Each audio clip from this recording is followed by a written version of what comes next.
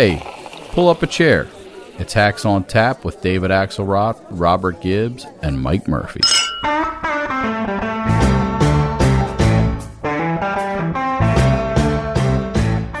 So much promise and potential of where we are, and so much reason for hope.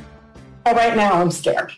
Well, there it is. Pandemic politics are back because the virus is back. We're seeing spiking rates in a lot of states because despite the rapid pace of vaccinations acts, there are a lot of people, particularly younger people, who have not been vaccinated, though there is, I think, kind of a psychology out there that everything's fine. That is, as our CDC director just said, a dangerous thing. Yeah, but it also comes at a time when you got governors, particularly Republican governors, but not exclusively, opening up their states and eschewing mask mandates. And there's a lot of politics to that. And whenever there's a lot of politics, the guy you want to talk to is Ron Brownstein, maybe the smartest guy writing on politics today. His columns in The Atlantic and CNN are must-reads. And now the author of a great new best-selling book, Rock Me on the Water. We're going to talk about that as well. Brownstein, good to have you. Welcome. Hey guys, nice to be an honorary hack. Yeah, well, you're not even honorary, man. You're a full-blown hack, and that's why you're here. You know, campaign experience or not, you've been around long enough. 10 presidential campaigns. Yeah, exactly. That gets you something. There you go. That qualifies you. So what about this? What about this? This sort of conflict? You know, it is everything's cultural in our political divide today, and one of the cultural divides are scientists and experts versus the politics of particularly Republican politics, but the politics of resistance and the politics of individual freedom versus mandates and so on. Talk about this, because we're entering a challenging period. Yeah. We're going to hear more about this. Right. Well, I think in terms of government decisions, we can trace this along our familiar cultural fault lines. In terms of behavior of the public, I think it's a little more complicated than that. I mean, obviously, from the beginning, this incredibly, a global pandemic got sucked into our culture war vortex. And, to me, it is a reminder of how everything in American life now gets refracted through the red-blue prism. I mean, the idea that wearing masks, became a kind of culture war flashpoint, maybe a little more predictable. Shutting down the economy versus keeping things open did, but we've been on this ride from the beginning. Look at some of the states, particularly across the Sun Belt, where you had governors that not only Republican governors facing pressure from Trump from the outset, not only refused to impose restrictions of their own, but to me, the most striking thing was the extent to which they overrode local Democratic officials in counties and cities who did so on their own, on their own account. I mean, in Texas, Greg Abbott invalidating mask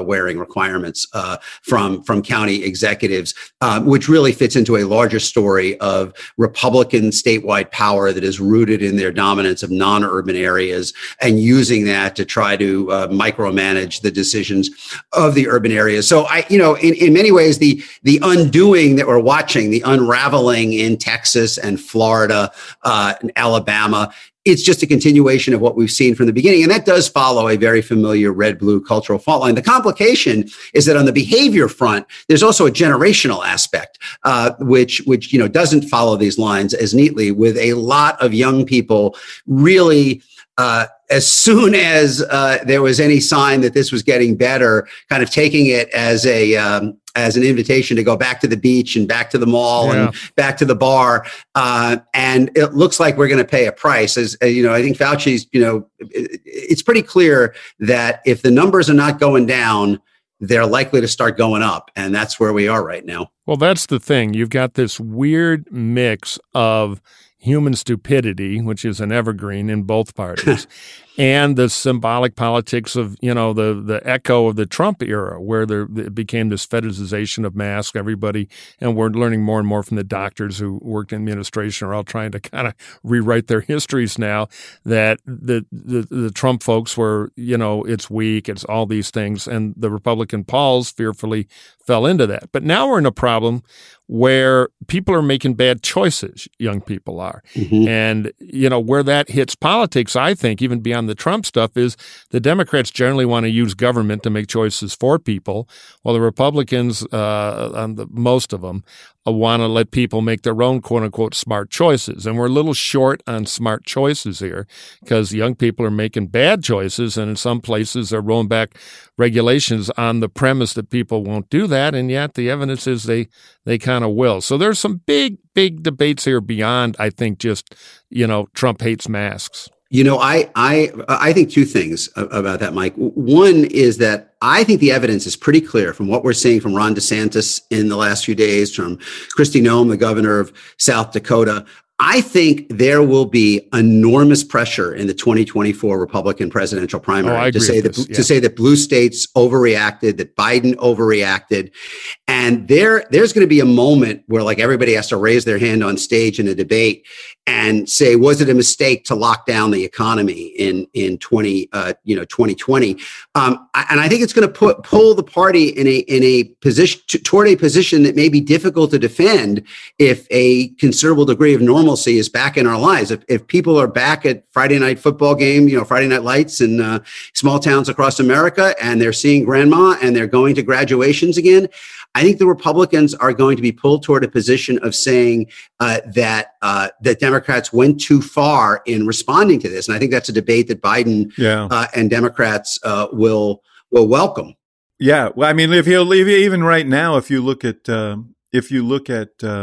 polling, I mean, he's getting very high marks on the pandemic and his handling of the pandemic. So. This is a larger question about what plays within party primaries and what plays generally.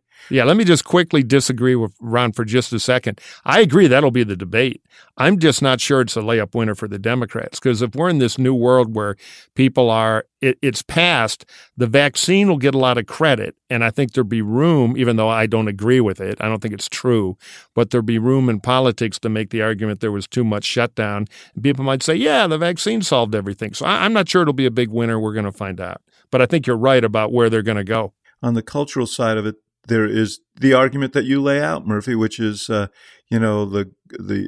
oppressive hand of the government versus, public health and safety and but if the economy is roaring and we're back to some sense of normalcy, I think this is going to be a pretty retro sort of intramural kind of debate for Republicans. I just think the country will have moved on. He will have succeeded in navigating the country through the virus. And I just don't think that, as the larger public, outside of the Republican primary world, is going to be as responsive to that argument. Well, it's going to be the Churchill thing. He's going to win the war. But if the topic turns to other things like massive spending, another transition coming, maybe he won't get the credit. I'm not sure the credit will have a long shelf life. I mean, I believe the theory that if he has a big economic comeback, which at least people are predicting now, probably accurately, then it'll be great for his midterm reelections against all the headwinds an incumbent normally has. Remember how narrow that House margin is. Right. Yeah. A couple of suburbs go the wrong way and boom, Pelosi's out. So it's on a hair's edge. It's, you can see, I think you can see sort of the framework of this already developing, which is that if you look at where Biden devotes his personal time, where he is identifying himself with an issue. Yes, he made very strong statements about guns. He made very strong statements about voting rights. He's trying to respond to immigration. But where is he putting his time? It's on the bread and butter, kitchen table issues. First, shots in arms, checks in pockets, and now this week, shovels in the ground. I mean, he that's where he wants to be identified. Whereas The Republican response has not been so much, I think, not at all really, to go after the stimulus plan, to attack it, but to try to change the subject to ideological issues where they think they have a better, playing the old hits. Yeah. Immigration, Dr. Seuss, and soon to come spending. So I do think we're setting up a dynamic where in 22 and 24, Republicans are going to try to run a kind of in all likelihood on ideological issues that Biden went too far left. Democrats are going crazy. And Biden will say, look around you. You have your life back. You were locked down in the basement under Donald Trump, and I have given you back your grandkids. And I think they're on different planes. Right. And by the way, you're making more money. Yeah, you're making more money. So that's kind of I think that's the trajectory we're headed toward. But we all know it's possible to punish the congressional Democrats while accepting Biden, because it's a midterm, and in the last presidential, congressional Democrats got punished. Can I just say on your point, Ron, I thought, I know that the Republican meme is that, because they can't sort of cast Biden as a radical left socialist, they cast him as the addled dupe of radical left socialists. But I thought he was really good in that press conference last week about trying to raise up those things that he wants to raise up, the vaccine, the economic measures, and navigating the issues that are more complex for him politically and that he doesn't want to emphasize. And he did just enough to not to create a backlash among his base. But he was very disciplined, I thought, about sticking to the bread and butter stuff that he feels he's going to be judged on. And that's the word that we've been applying to Joe Biden really through the whole 50 years of his career, disciplined. I mean, that's like when I think Joe Biden, that's the first word that comes to mind. I mean, for half a century now. I mean, I covered that 88 campaign. Yeah. But yes, I think that's exactly right. I mean, he has shown up. I mean, there isn't a lot of mystery here. He is not going to walk away from these kind of cultural flashpoint issues. And obviously voting rights is one that kind of ascends above all others at this point, because I think it can be an existential threat to the Democratic Party. But that is not where and there'll be probably other elements of the administration that will be deeply engaged in that. But I think where, he has told us what the public is going to see him doing, what you're going to think of when you think of Joe Biden, if you are just an average voter who is not following all of this in Talmudic detail, it's going to be shots in arms, checks in pockets, shovels in ground. I mean, that is where he wants to define his own priorities. What I thought worked for him, I thought he did well in the press conference too, but I thought a lot of it was tonal, because at least I saw 2/3 of it. And Biden was getting irked a little, which I liked. It was authentic, because the press corps is still caught in the Trump era of hostility gotcha stuff. So we got 25 questions in a row about, hey, if the filibuster could talk and it told a racist Asian joke, would you then repeal it? Again and again. And, everybody asking a question has an agent and a plan to get a bigger job on television. And I thought Biden's kind of irksomeness playing back to a normalcy in a press conference, like the media I don't think have adjusted yet post-Trump, really worked for him. I was like rooting for him, and he's got me going nuts over his spending, but it was good. On the border, I remember on the border question when he was asked if he thought it was acceptable for these kids to be held in the condition, and he said, "Are you kidding me? Are you kidding? Right? You think I think that's acceptable?" And I thought that was very effective. Yeah, I mean, for all of the, I got into it a little bit with Laura Ingraham online because she said in the middle of the press conference, "Why is he reading so much?" i.e., he can't do it on his own. And my thought was, and I shared it with her, don't you wish Trump had done that every once in a while? Well, I was going to say, it's easier not to read. If you're just making stuff up, I mean, you can just, you don't have to read anything. I just, whatever comes to mind is acceptable. There is, I think, I think there's a political vision behind this that is going to be a contestable proposition. We're going to see whether it works out. And I think Biden genuinely believes, really through the kind of the ancestral roots in politics back in the 70s and 80s, that if he dials down the culture war and provides material assistance to working class families, really now across racial lines. It's mostly working class whites, but it's also to some extent Hispanics, that he can win back voters who are drawn to Republican messages on culture and race. That's his belief. That was his monkey trick in the election. He was not as scary as the rest of his party. The problem is the Democratic on-deck circle looks nothing like Biden. That's the Democratic problem. They need more Bidens, and they don't have a machine that creates them anymore. Look, I think that's a really important point, because Biden is he's the bridge between two generations. Yes, he is. And that you can't keep pulling 78-year-old white working class guys out of your collective ass and finesse this, and that is true. But Ron, your point on this economic plan, I mean, these benefits are going to be realized very, very broadly. Yes. The question is whether, given the tribal nature of our politics, whether people sort of, I remember Harold Washington campaigning for mayor of Chicago, and he was running against the Democratic machine. And he would say he'd campaign in the black community where money was often changed hands on the street money to voters. And he used to say, take their money and vote for Harold. Yeah.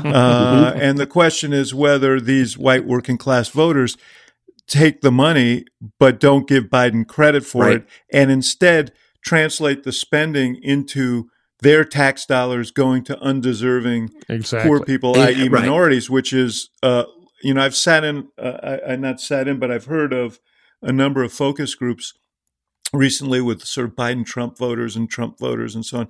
And they get their information, they mainline their information from Fox and other places. And their interpretation is this is all a bunch of giveaways to undeserving people. So the question is, can he break through with that? Well, especially now that he's doubling down.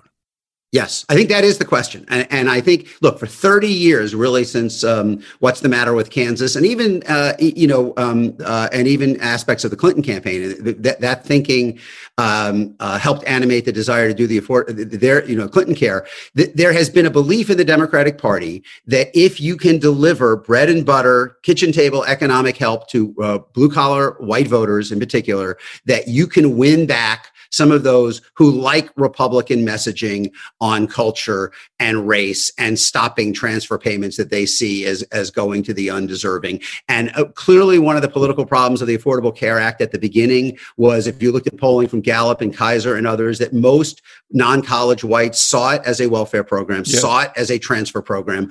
And by the way, I think the political pivot for the ACA was when it was defined less by extending coverage to the uninsured, which allowed that explanation, to go into pre-existing conditions, which could benefit people like you. And that was the pivot when it went from being, I think, unpopular to popular. But this is the ultimate test, because Biden actually is delivering maybe, one social policy expert said to me that this will provide more direct financial assistance, the stimulus plan, than any single government action to people at or below the median income since Social Security in 1935. There's nothing between Social Security and this that delivers as much actual cash on the barrelhead to families at the median income or below. There are millions and millions of white working class families with kids who are going to get significant benefits from this. And it's still, to me, uncertain whether that is going to be enough to dislodge the Republican control. But look, even small changes would have big impacts. Just a footnote on the ACA. I mean, the big internal debate, and the one that, I stressed and others stressed, was, among progressives, the impetus was to get healthcare to the 15% who didn't have it. And I kept pointing out that 85% of Americans do have it. And the question is, what is the benefit to them? And so the whole patient protection aspects of it, and particularly, as you point out, the protections for people with pre-existing conditions were much more resonant than covering the 15%. Well, suddenly you went from 20 million people who thought they were being affected to 120 million people. Exactly. And the shift in the focus of the ACA from expanding coverage to protecting people with I think pre-existing conditions was clearly the pivot in public reactions to it, and why it was got more popular. Yeah, we found that out in 2018 when that was the offense issue that murdered it. But let's talk a little bit about going forward. We're about to hear a $3 to $4 trillion infrastructure plan that's really about a lot more than infrastructure. It is. And the question will be, I think, will there be a headwind based on the size of that'll be interpreted on a lot of on the right as ideological, which will push the congressional debate back there. I think the old Clinton formula of get the basic economic stuff done to get those voters, I think is totally true. But we're not dealing with the Clinton-esque Democratic Party anymore, because outside of Joe Biden, who's really kind of the different kind of zebra that's rare, effectively rare. The loudest message out of the Democratic Party federally right now is identity.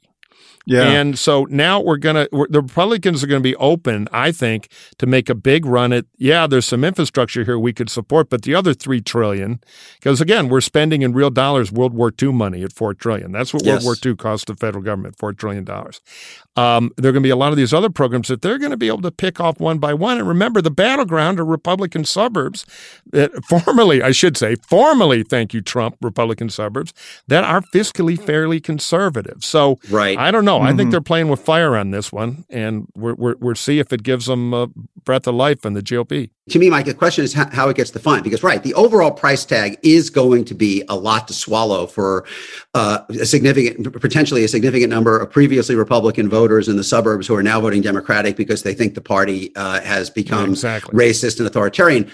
But the question is what ultimately defines it. One of the things that this, for example, that the broader package is going to do is by the accounts in the Washington Post and elsewhere, extend for 5 more years this child allowance, which has not really gotten enough attention. And it's social. It's kind of Social Security for kids. Right. It's clearly the biggest change in the American welfare state since at least the ACA, and really probably more likely since Medicare. And if Democrats are able to kind of center the debate on, we want to extend this benefit, we want to make this benefit permanent or extend it for you, and Republicans don't, I don't know. I mean, it's a bullet. It's useful. The question is, do you go so wide instead of debating that? There are things competing with the attention. If they'd slim this thing down to that kind of stuff, it would be very strong. Yeah, I mean, I think individual aspects, if you poll on individual aspects, including that, I think that almost chief among them, you'll get very strong support. The question is whether it's defined by these individual aspects of the plan or by the price tag itself. But, I do wonder, just hearkening back to your earlier point, Ron, I wonder if in pitching this, there is a real passion among progressive Democrats about the anti-poverty elements of this program, which aren't, by the way, limited just to people of color. There's poverty in this country that extends far beyond that. But would it not be better to pitch these sort of middle class aspects of this program and make it more universal? And I think that's what Biden will. But first of all, the policy is, right? I mean, as people have said to me, what's really historically striking about both the child allowance and the way in which they expanded the ACA subsidies was that how far into the middle class they pushed them. I mean, you're talking about virtually the vast majority of white families with kids will benefit from the child allowance, in addition to African-American, Latino families. And whatever the enthusiasm is on the left of the Democratic Party, you can bet Joe Biden, I don't think we're going to be surprised if Joe Biden is focusing on, what does he say? A teacher married to a cop, right? I mean, that's where he should be. But I'm telling you that the enthusiasm on the part of progressive Democrats in Washington is for the anti-poverty elements of it. And but they're the same thing, David, right? I mean, it's not like there's a separate aspect of this that's focused only for poor people. But it's a question of where you put the emphasis. It's just like this discussion we had on the ACA. It was very satisfying to help people who didn't have insurance get insurance, but it wasn't necessarily the best talking point for the program. And so from a message standpoint, I would be surprised. Look, we know it would be shocking if Joe Biden is not leading with, I mean, he links them together. I mean, he is someone, as I said, I mean, I think he's going to stand. They've decided that he is going to stand or fall based on his ability to deliver kind of tangible goods. Absolutely. Give you your life back, put some more money in your pocket. revive manufacturing, bring economic activity to your town. It's going to be the ancient R versus D jump ball. They're going to have a list of 42 programs that are helping you. The Republicans are going to say multi-trillion-dollar budget buster, tax big increase, government run amok, 20% for bridges, 80% for new welfare. That'll be the Republican bumper sticker. Well, I think it's interesting that they're splitting this in two. So I think that, in anticipating this, I just think strategically they're talking about infrastructure as one, doing this in phases, infrastructure as one phase, the human capital element of it as another phase. And I interpreted that as meaning they're going to take a run at trying to get Republican support for the infrastructure package, the sort of physical plant type infrastructure package, and they're going to run the human capital piece through reconciliation. Yeah, and I think there are Republican votes if they really narrow it, because the Republicans see infrastructure as ports, rail lines, bridges, and money for governors to build stuff. The Democrats tend to even define infrastructure as picking, the green jobs of the future, and they load it up with a lot of policy, which the Republicans choke on. So the question is, can they narrow their scope under the infrastructure banner, which is popular enough to appeal some R's? But then if I were Biden, I'd be a little wary of that politically, because then all my human capital stuff, which the Republicans are going to label far less kindly than that, is going to be one big vote they're going to ram through if they can do it on reconciliation. And then the Republicans are just going to grind and grind and grind. Well, the short answer, I think, is that they're going to.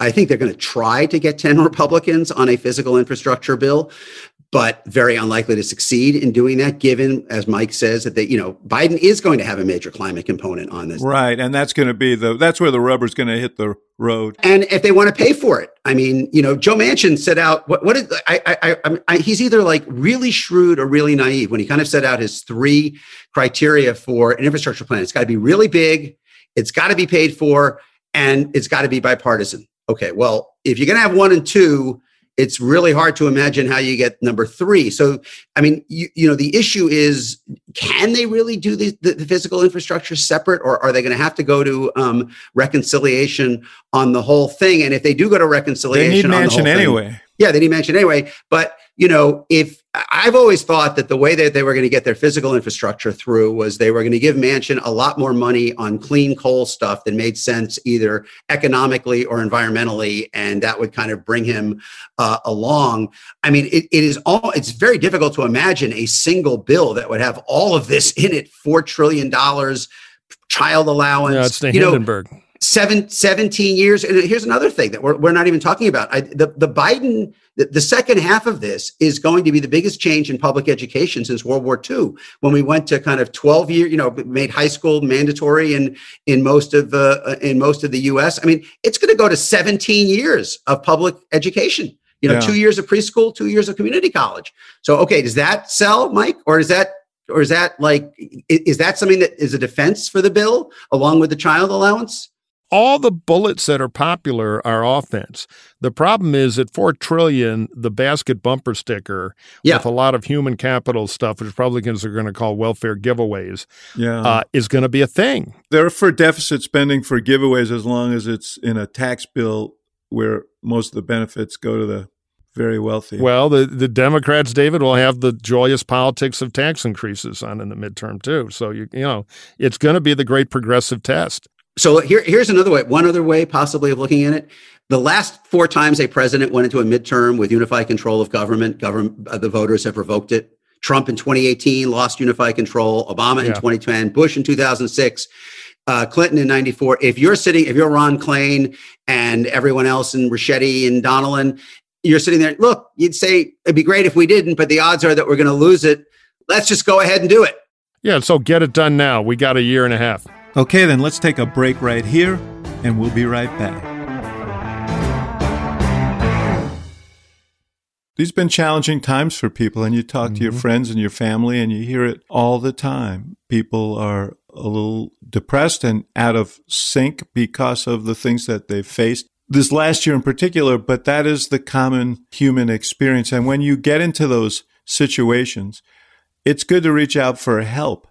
And that's where BetterHelp comes in. BetterHelp will assess your needs and match you with your own licensed professional therapist. They'll connect you in a safe and private and convenient online environment, and you can start communicating in under 48 hours. What do you think about that? I think it sounds pretty good. It's not a crisis line. It's not self-help. It is professional counseling done securely online. What happens? You send a message to your counselor anytime. You get timely and thoughtful responses. Plus, you can schedule weekly video or phone sessions, all without having to wait in an uncomfortable waiting room. I'm going to the doctor later today for a checkup, and I'm dreading the 1979 copies of Field and Stream I'm going to have to leap through. Well, BetterHelp is committed to facilitating great therapeutic matches, so they make it easy and free to change counselors if needed. It's more affordable than traditional offline counseling, and financial aid is available, and the service is available for clients worldwide, and I know we have listeners around the world, so that's good to know. You find the particular expertise you need online. You don't limit yourself to the counselors located near you. And they have specialists in all the different kind of areas where people could use little help. Depression, stress, relationships, anxiety,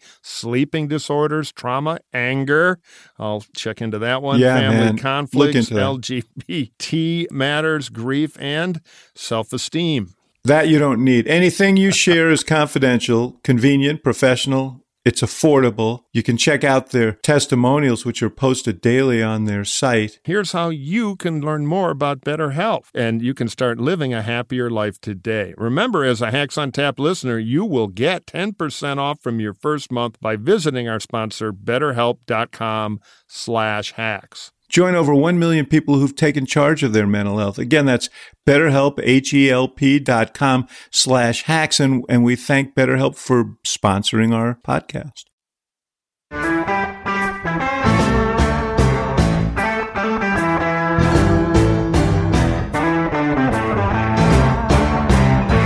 Joe Biden said in this press conference, as he should, it was kind of an insane question when he was asked whether he was going to run in 2024. He said, that is my plan, to run in 2024.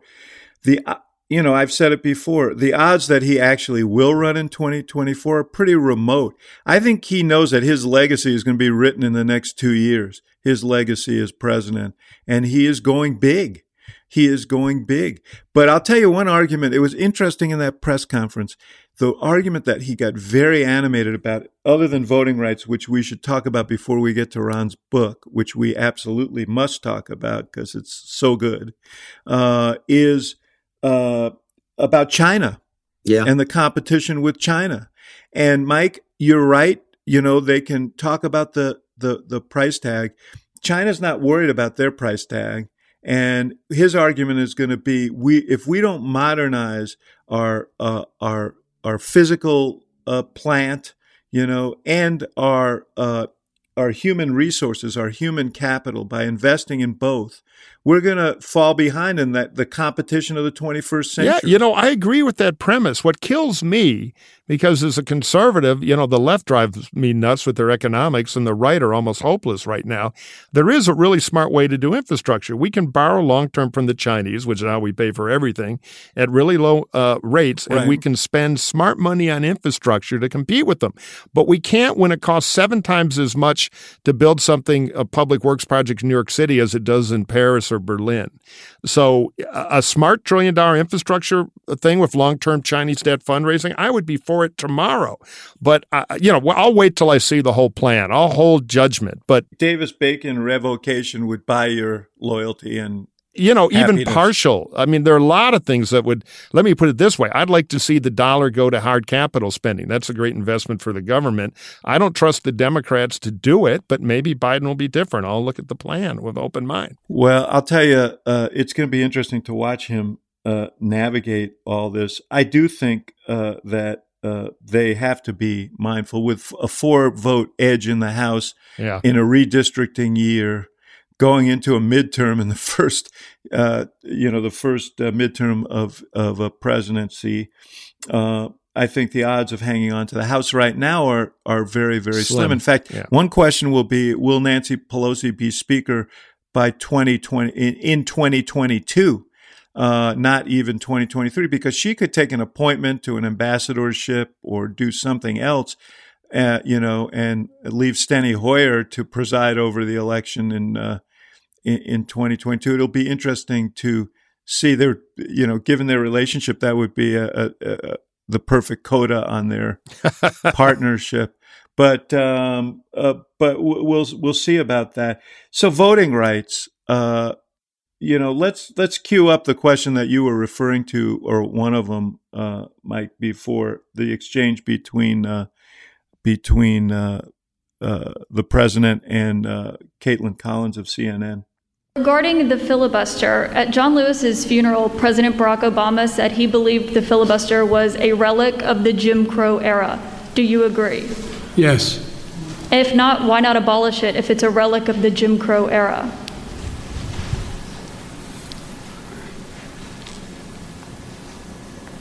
Successful electoral politics is the art of the possible. Let's figure out how we can get this done and move in the direction of significantly changing the abuse of even the filibuster rule first. It's been abused from the time it came into being by an extreme way in the last 20 years. Let's deal with the abuse first. It sounds like you're moving closer to eliminating the filibuster. Is that correct? I answered your question. Okay. So I thought that, everybody read that as saying he left the door open to doing away with a filibuster. I read it differently. I read him as saying, this is as far as we can go. The fact of the matter, I live in the real world. The fact of the matter is he needs 50 votes plus one, even if he wanted to do away with a filibuster. He doesn't have them. Right. And he's not likely to get them. Joe Manchin has made that very, very clear. I mean, Kyrsten Sinema hasn't spoken much, but she's also said she'll not vote to do away with the filibuster. So on the one hand, I think he was sending a message of reality. I mean, this position of reforming the filibuster, turning it into a talking filibuster, that's Manchin's position. Yeah, no. His whole thing is chum for cable TV outrage. It's got nothing to do with governing right now.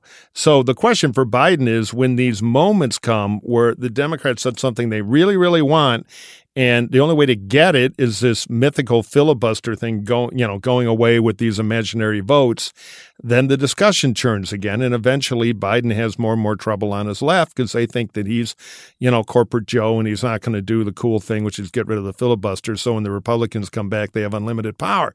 It's the whole thing is ridiculous, but it is where grassroots politics are right now. But there's another, I mean, it's a dynamic situation in many ways, because Sinema and Manchin are saying they believe in these goals, whatever the goals may be: passing infrastructure, ensuring voting rights, even police reform, say.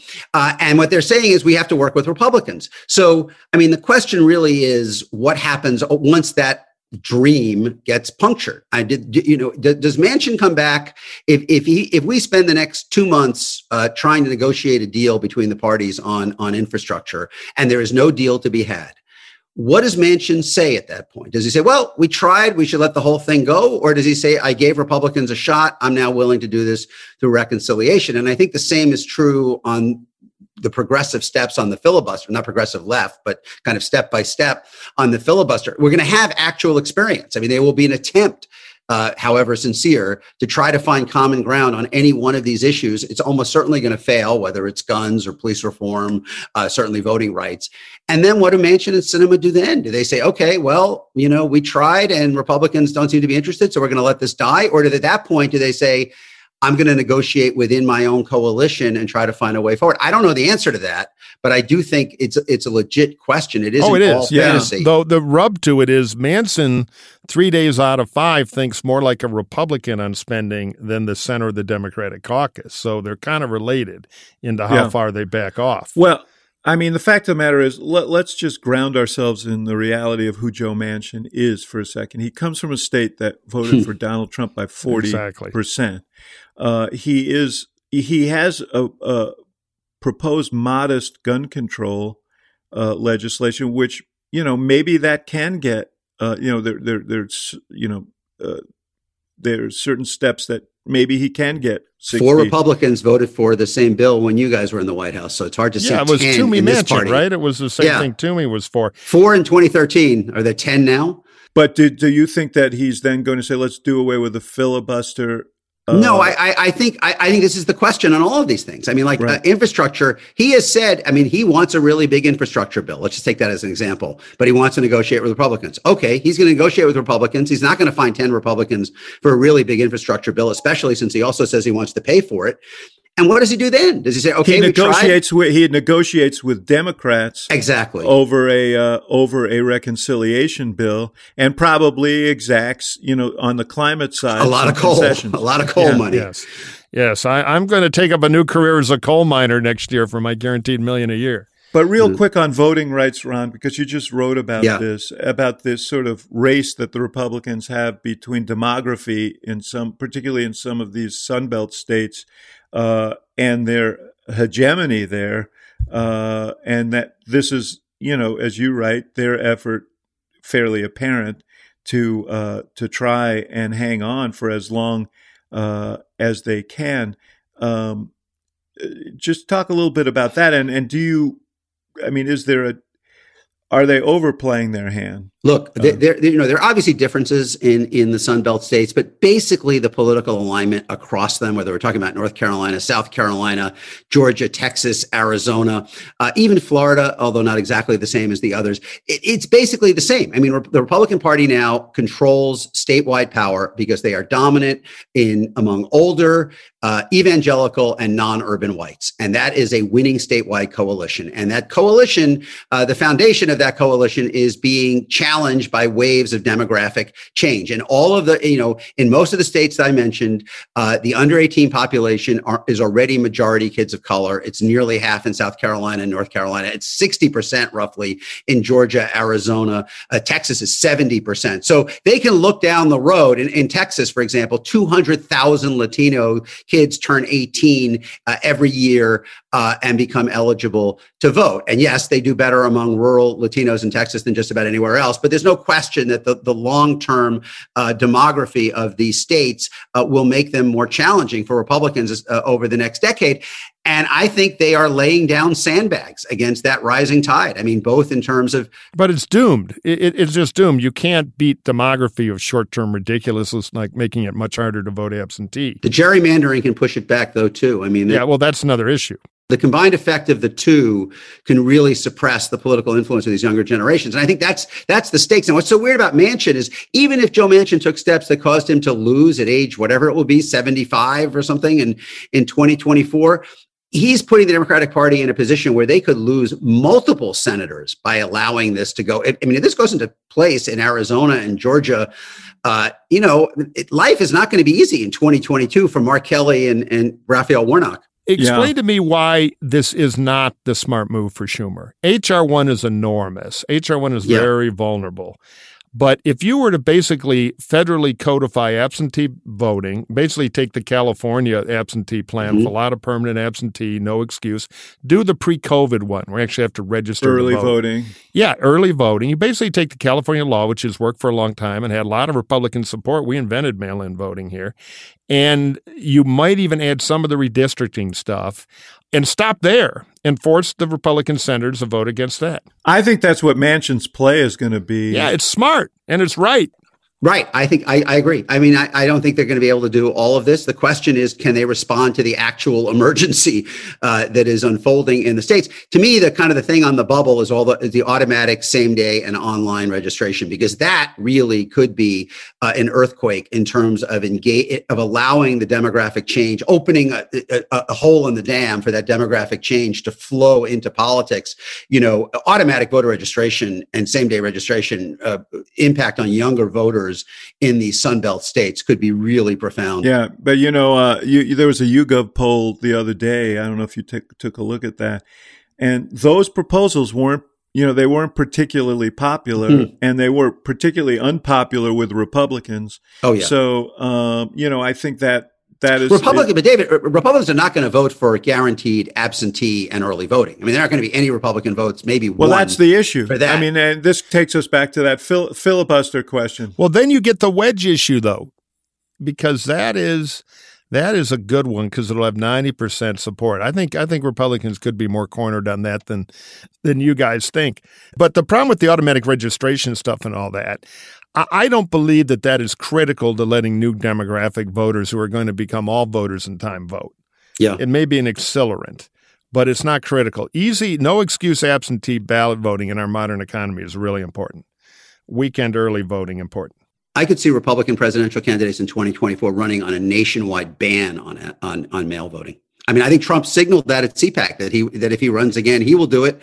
And if he doesn't, somebody will pick it up. Yeah, but okay, you get a worthless Republican nomination then, which has been the lesson of most Republican nominations. Mm. The irony of this all is that this is all being done in the name of curtailing voter fraud that doesn't exist. It is predicated on a fraud, and it is a means of rigging future elections by falsely claiming that the last one was rigged. Now, voter fraud is the phony excuse for a lot of stuff. But my point to our president's remark about politics of the possible, narrow this thing down, let Manchin lead it, and you get one or two wins if you're a Democrat. You either get a good reform or you get a great wedge issue for the midterms. I think they will narrow it down. By the way, another thing that's happening in the states, don't forget how this fits into, as we talked about earlier, the broader point about a Republican Party in these Sunbelt states rooted in their strength, their dominance of non-urban areas, trying to impose rules on the urban areas. I mean, look what Georgia did, allowing greater freedom for the state to take over county election boards, which is an absolute landmine. I mean, I'm talking like a Fort Sumter-sized landmine. Right. Yeah, no. It's a can opener on democracy. I totally agree. Okay, let's take a break right here for a word from our sponsor, and we'll be right back. Oh, Axe, there's nothing worse. You're feeling good. You're excited about the day, and all of a sudden, this nausea wells up. I mean, it happened to me when I saw the Biden spending plan this morning. My head spins, and I feel like I'm going to throw up. I hate nausea. Yeah, and people getting the stuff they need. But yeah. Okay, comrade. There are other things that can make one nauseous. But you know what? I'm going to send you the answer, and that's Relief Band. Relief Band. Tell me about Relief Band, because I hear it's the #1 FDA-cleared anti-nausea wristband that has been actually clinically proven to quickly relieve and effectively prevent nausea and vomiting associated with motion sickness, anxiety, migraines, hangovers. Morning sickness, chemotherapy. The product is 100% drug-free, non-drowsy, and provides all natural relief with zero side effects. Zero. For as long as needed. This technology, Axe, was originally developed over 20 years ago in hospitals to relieve nausea that patients were suffering. But now, guess what? It's available to the masses through our miracle product. Relief Band. How it works. You know how it works? Relief Band stimulates a nerve in the wrist that travels to the part of the brain that controls nausea, which is brilliant. Then it blocks the signal your brain is sending to your stomach, telling you that you are sick. And you know what? Relief Band is the only over-the-counter wearable device that has been used in hospitals and oncology clinics to treat nausea and vomiting. And if you know someone who deals with nausea, Relief Band makes a great gift, which is why I'm going to send it to you, Murphy. Believe me, these days I could use it. I wish I had this years ago when my youngest son used to get car sick every time we drove somewhere. Would have been really, really useful. Might have been your driving, but go ahead. But we have it now. So don't fall for those cheap bands you see in drugstores or on your Instagram feed. Right now, Relief Band has an exclusive offer just for Hacks on Tap listeners. If you go to reliefband.com and use promo code HACKS, you'll receive what, Murphy? Get this. It won't make you nauseous. 20% off, plus free shipping and a no questions asked 30-day money-back guarantee. So you ought to get it, get the discount, read the Biden tax increases, give it a big test, and if it works, you got a solution. So head to Relief Band, ReliefBand.com, and use our free promo code HACKS for 20% off plus free shipping and good spelling, Mike Murphy.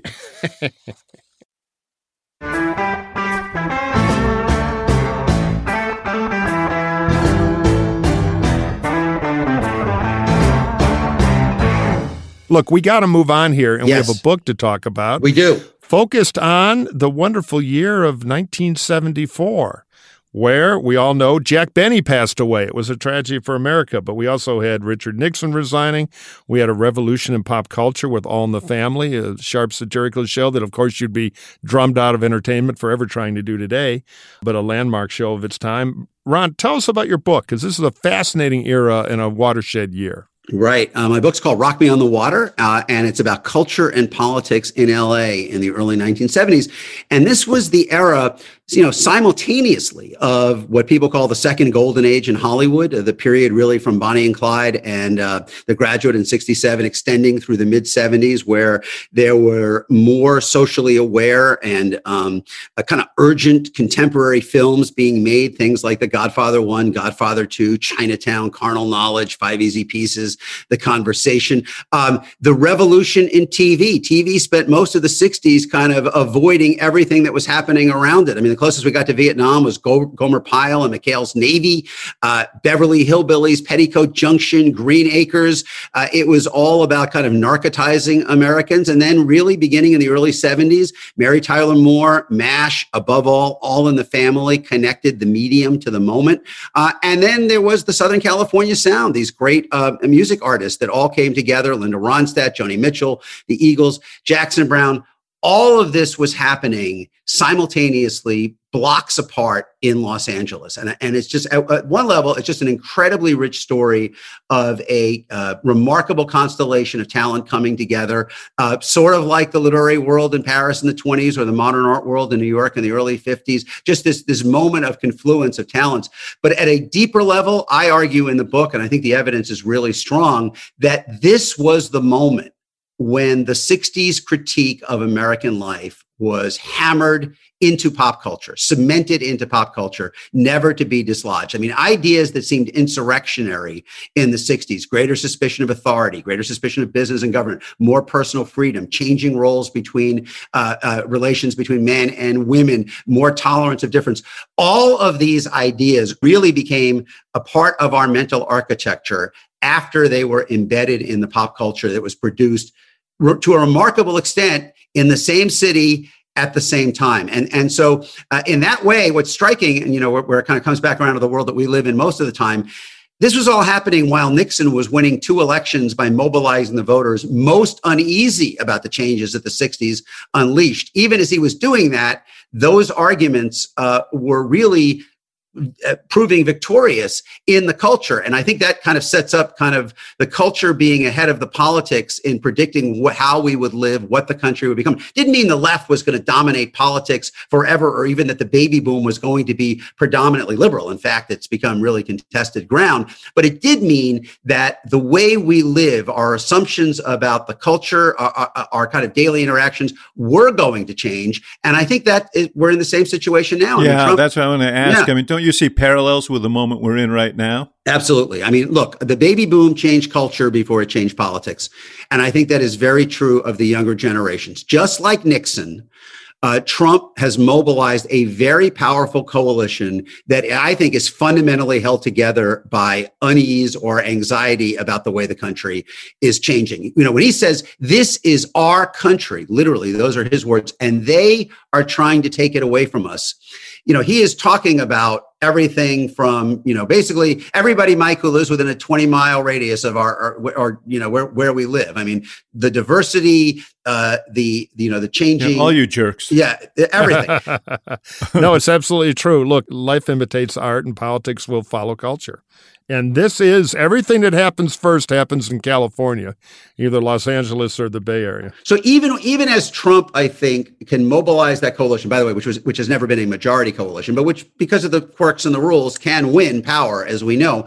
But even as he's doing that, you can see in the pop culture, I mean, watch the Grammys and kind of the incredibly encompassing vision of inclusion that is now driving younger generations. And I think that gives you a better forecast of what the country is going to look like in 2030 than the election returns from Trump's success at doing that. Much is the same thing as was true in Nixon. Doesn't mean it's like a permanent political victory on the left. It does mean, though, that the cultural changes that he's getting so much energy out of resisting are really inevitable. There's really a through line between, you look at George Wallace and of that era, and, and we shouldn't ignore race as I mean, when you look back at our political history from 1966 to now, so much of it was defined by reaction in the 60s to the Civil Rights Acts and the calls for social justice then. And, I do see the parallels. And, you sit in these focus groups with Trump voters and hear them rail about the Grammys and the Oscars and pop culture, and they don't even want to watch anymore. And, they don't want to be told what to think. And you see echoes of what you wrote about. Last question on this, because we got to get to the mailbag. You organize this by month in 74. What led you to that particular year? I can actually just reach out to my left. I spent a lot of time just kind of looking at the pop culture that was produced in LA in the early 70s. Once I kind of fastened on that, and you can make a case for 71, 72, 73, or 74. I think that the extraordinary confluence in 74, career redefining albums. You got Nixon resigning. It was politically an earthquake. Even more important, I mean, Chinatown and Godfather 2. And the one night when All in the Family, Mary Tyler Moore, MASH, Bob Newhart, and Carol Burnett were ever together. Best night in television. You could call it the greatest night in television history.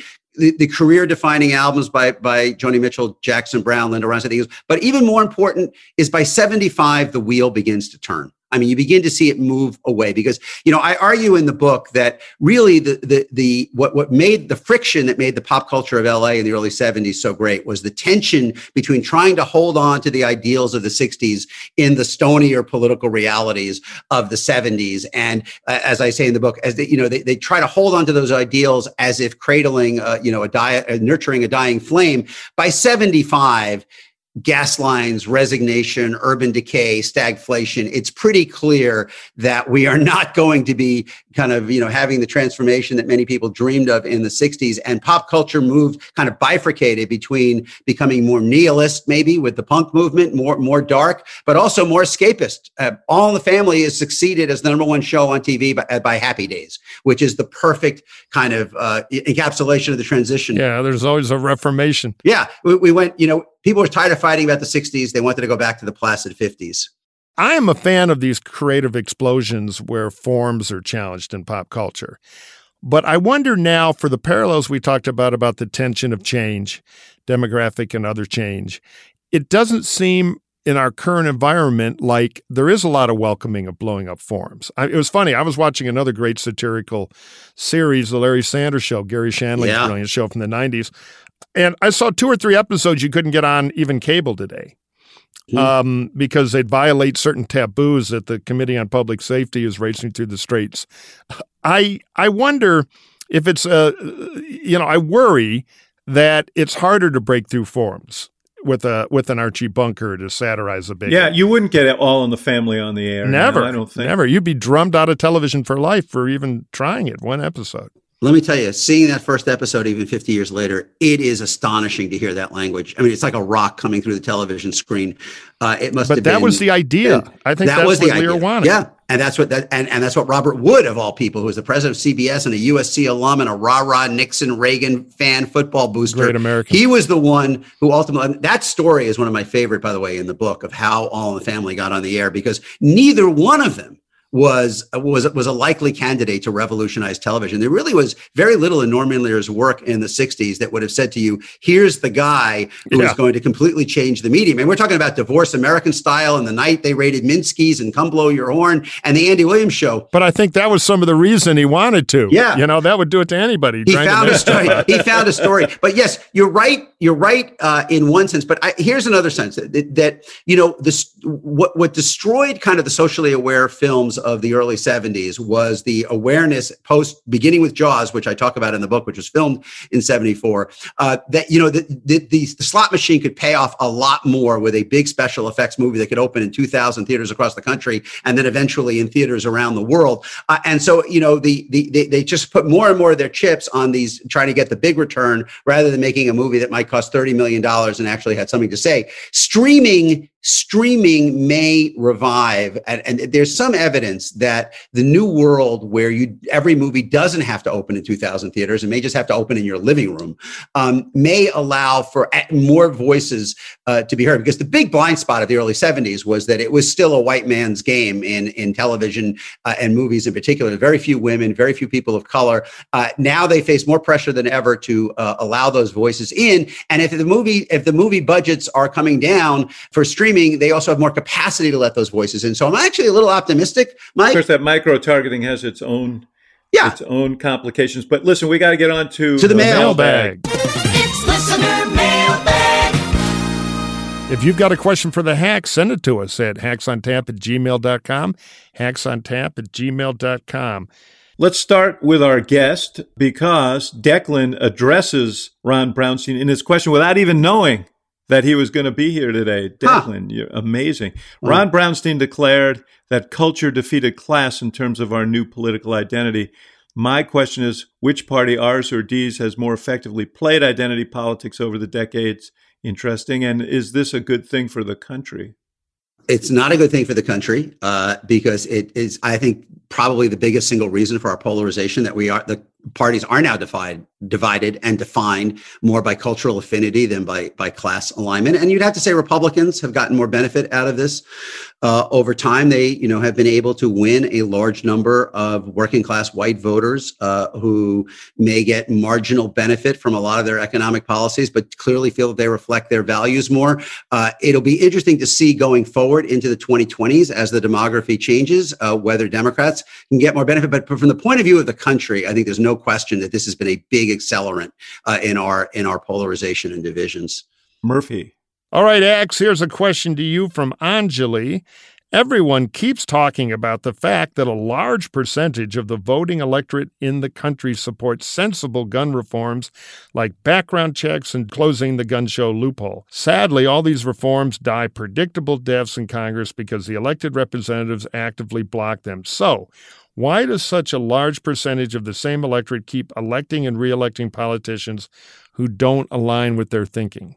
Yeah. By the way, this gun issue is another one of the type that Ron mentioned earlier that's going to put pressure on for some sort of filibuster reform, because the people who feel passionately about it feel passionately, very passionately, and we've just seen 2 more massacres that seem to be epidemic. But here's the issue, and it goes to party primary politics.